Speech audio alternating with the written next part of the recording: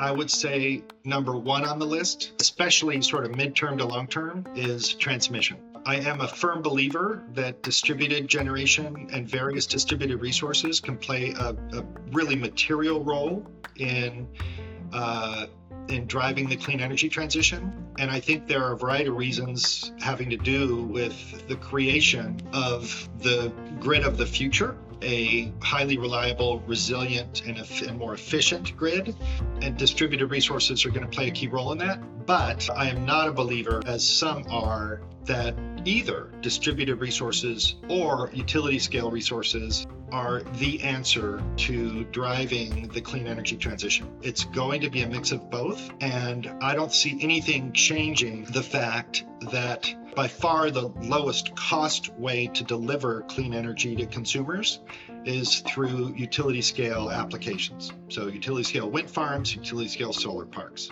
And this is Scaling Clean, the podcast for clean economy CEOs, investors, and the people who advise them. I'm your host, Mike Casey. My day job is running TigerCom, a firm that counsels companies that are helping move the U.S. economy onto a more sustainable footing.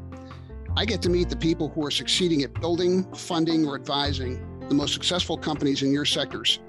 So each show, we try to bring you usable insights from these leaders so you can apply them to the business of running your business. Hey, Clean Techers. On Scaling Clean, we typically interview CEOs, investors, and external advisors to companies. Today, we're interviewing somebody who has not only been a CEO, he's also advised other CEOs on marketing and public affairs, something he continues to do for his present employer, EDP Renewables. And Tom Stars is our precedent-setting guest for a reason. While he's done a lot of things in a career spanning 21 years in 5 different companies, Tom is, by my reckoning, the longest tenured and most experienced clean tech government affairs and communications lead in America. And as the accelerating clean energy transition meets growing pushback from the fossil fuel lobby, the future of success of our sectors is not certain. Clean economy companies are often disrupting powerful incumbents with decades of experience in weaponizing government influence and propaganda against market threats for newcomers like us. A year after the IRA's passage, it felt like a good time to bring Tom on for his institutional knowledge and his seasoned perspective. I think you're going to enjoy and benefit from his wisdom. Whether or not you work in government affairs, you need Tom's wisdom to make sure your company moves forward. Tom, welcome to the show. Thanks, Mike. It's good to be here. All right. Can you start by summarizing for our listeners your journey in clean tech? Because I find it a very impressive one, and it's a very rich one, and I think your summary is going to benefit people to help them understand your perspective. Yeah, thanks. I'm happy to do that. So I'm one of those lucky people who found their professional passion early. I was in college in the late 70s, early 80s, and got fairly radicalized on environmental issues generally, and was at the same time have always been a very pragmatic person and was looking for solutions to the problems that I was identifying, especially in the energy sector. Took classes, some of the very earliest classes available in this country on energy in general, energy in society, renewable energy, solar and wind power, and so on. Ended up writing an undergraduate thesis on wind energy and the role of policy in driving the early adoption of wind energy in California, where I went to college, and fell in love with it. And long story short is I've been doing it ever since. I went to grad school and law school at UC Berkeley. The grad school was a program focused on energy and resource issues called the Energy and Resources Group. The law school connection is pretty obvious, and since then I've had a career path that's been almost exclusively in the clean energy space. And I think the common thread in all of my work is that I've always been a fan of the opportunities that new technologies bring. And I became convinced early on, in fact, all the way back to that original undergraduate thesis, that policy can and does play a tremendous role in either encouraging the adoption of new technologies or stifling the adoption of new technologies. And I wanted to be the guy whose work played a role in enabling those technologies. I've had friends over the years who are in engineering and physics and whose contributions have been huge in the sector by figuring out how to squeeze an extra 0.5% conversion efficiency out of a solar cell, or improving the performance of wind turbine blade design. But my contribution, I realized pretty early on, was to recognize the role of policy and politics in helping to really drive the adoption of these technologies and enable the clean energy transition. I'm going to declare right now that I think you can consider yourself successful in that life mission, but I'm going to draw on that experience by asking you to I want you to tell me the three biggest changes in the landscape that these sectors face, kind of when you started and now. What are those changes and why do they make your list as the top three? Mm-hmm. So the biggest and most important is the basic economics of these technologies. And when I started working in this space, solar, focus on solar, but I'm happy to talk about wind and other technologies as well. But solar in particular, I think, was probably literally the most expensive way to generate electricity. And early on, I saw its potential as a clean generating source and as one that could potentially scale in terms of volume manufacturing, because it's basically a semiconductor technology, and we all know about Moore's law and semiconductors. And I was also intrigued by the fact that it was completely modular. So, you can use it at the milliwatt level to power your calculator, or you can use it at the gigawatt level to power the country. And there was nothing inherent in the technology that would keep it from being used for all of those things. So I saw it as potentially the most promising technology and the one having the most potential. Now, that said, by the way, Mike, my start was in wind energy, as I mentioned earlier. So, a lot of the things I'm saying, I tend to focus a little more on solar because the path has been sort of even more dramatic. But a lot of the same things apply to wind as well. So, to your question, I think the biggest change I've seen in my career has been the capture of the economies of scale in solar manufacturing in particular that have enabled truly radical reductions in the cost of manufacturing.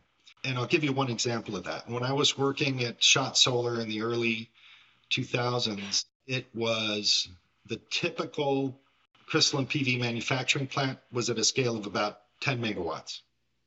And I remember when the announcement was made of the world's first gigawatt scale PV manufacturing plant. And now, as you know, Mike, it's routine to see PV manufacturing facilities that are at a scale of multiple gigawatts. And in fact, just yesterday, my friends and former colleagues at Maxion Solar announced that they're building a 3 gigawatt manufacturing plant in Albuquerque, New Mexico. So that's pretty representative of the kind of progress in scale manufacturing that we've seen. Now, you may ask yourself, okay, well, what does policy have to do with that? You're talking about increased economies of scale, but the simple fact is that we could only achieve those economies of scale in manufacturing because we were creating incentives for the deployment of the technology that could justify those investments in manufacturing. And that's where my focus, professionally speaking, has always been. My view was I trusted the technical experts, the physicists and engineers and others to do their part in terms of being able to scale the technology. But we needed to create that, the classic demand pull to justify those investments in those manufacturing plants. So that's always been my focus, was finding ways to enable the market. And that consisted really of two things. And these are the two important elements in this overall economic success. The first is, quite simply and bluntly, subsidies. The technology was too expensive to compete with traditional sources of electricity. And so we needed to find ways to basically provide price support for the technology in the early days. And the second, which was in its own way even more challenging, was overcoming the institutional barriers that prevented, or at least severely discouraged, the adoption of the technologies. And I can speak more broadly about this if you want, but a great example of that was something that I focused on in my earlier years in this field, specifically in the sort of mid-90s and through the rest of that decade, was the work I did encouraging the adoption of net energy metering, NEM, for distributed solar applications around the country. I worked with a great group of people, including some people who are legends in the solar industry, like Howard Wenger, my good friend, but also longstanding colleague in this space, and others in the field to encourage the adoption of the first sort of modern net energy metering bill in California in the mid-1990s. And then by a combination of good fortune and hard work, I ended up being in a position where, as an independent renewable energy consultant, I found a number of clients who were willing to fund my essentially going on a roadshow all around the country and encouraging the adoption of similar laws around the country. So over the next 5 years, I was in over 40 of the US states. And in most of those states, we ultimately succeeded in getting them to adopt net energy metering. Now, why was that important? Most people think of net metering as an economic incentive because you're essentially allowing people to capture the full retail price of energy for the energy they're delivering back to the grid. You mean like they have to pay? They have to pay, exactly. And just wanted to make that point for all the net meter harshers out there. There's the idea that if you're a utility, you get to charge people for not using your stuff. They used to have names for that activity in New Jersey, and there aren't flattering names. So anyway. No, it's a great point. So, but what I thought was really interesting was, as I dug into this, I realized that the economic benefits of net metering, which were substantial, were really, to use the old expression, necessary but not sufficient to really drive the adoption of the technology in these distributed applications. We're talking about, residential households, commercial rooftops, and so on. Why was the economic support not sufficient? Because there were so many other barriers. The principal one, frankly, being that the utilities in general were hostile to the idea for, some legitimate reasons having to do with their traditional obligation to be the protectors of the grid and their discomfort with the deployment of this new technology that would essentially be delivering energy into what they considered their grid with some reason.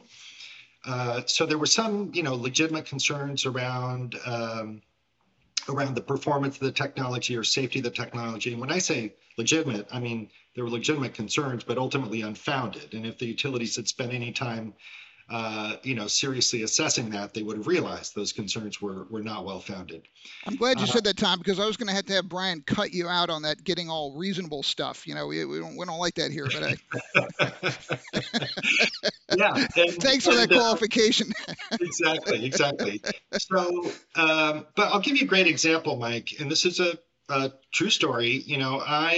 In a period after the California net metering law was passed, but before it was really effectively implemented, I was in a position where I was fielding a lot of phone calls. I was pretty well known in the industry as it existed at that point.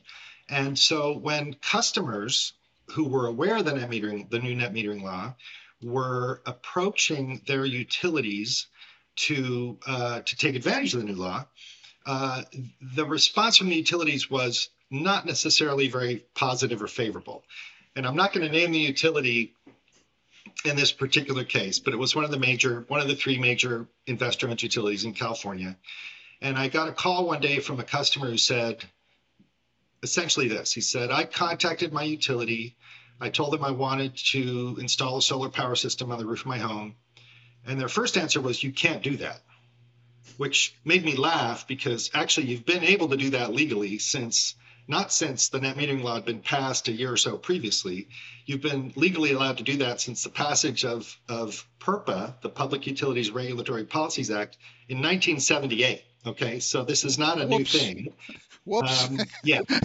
So just the fact that someone on the receiving end of a phone call at the utility was not well informed enough to be able to give their customer the right answer to that question is itself pretty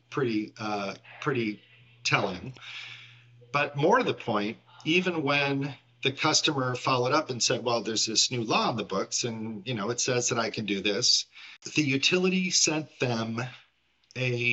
literally sent the customer an 18-inch high stack of documents, which was the same documents they sent to an industrial, in fact, a petroleum refinery that wanted to put in a 100 megawatt cogeneration facility. Okay, so here the PV system is 3 kilowatts in those days on the roof of a home, and here's this, and they're sending this customer the same documents they send to that applicant for a 100 megawatt cogen facility. Okay. So basically what the message the utility was sending is you're going to need to hire an attorney and a consulting engineer in order to fill out the paperwork associated with putting this solar PV system on the roof of your home. Okay. So when I talk about regulatory barriers to the adoption of the law, you can see the example I just gave you, that doesn't have anything to do with the economics of solar. It has to do with institutional barriers that are basically there to discourage customers from doing the right thing, which is generating their own electricity from a clean, renewable resource that is delivering itself free of charge to the roof of their home, right? So that's been pretty much the steady course of my career, has been trying to identify, preferably in advance, where those regulatory or institutional barriers lie, and taking on the challenge of overcoming those barriers, again, preferably ahead of time, so that by the time the technology is otherwise ready, right, in terms of scaling up and reaching the right economic competitiveness thresholds, that you are able to deploy, right? Rather than having the technology reach a certain economic threshold and then facing the challenge of overcoming these regulatory barriers.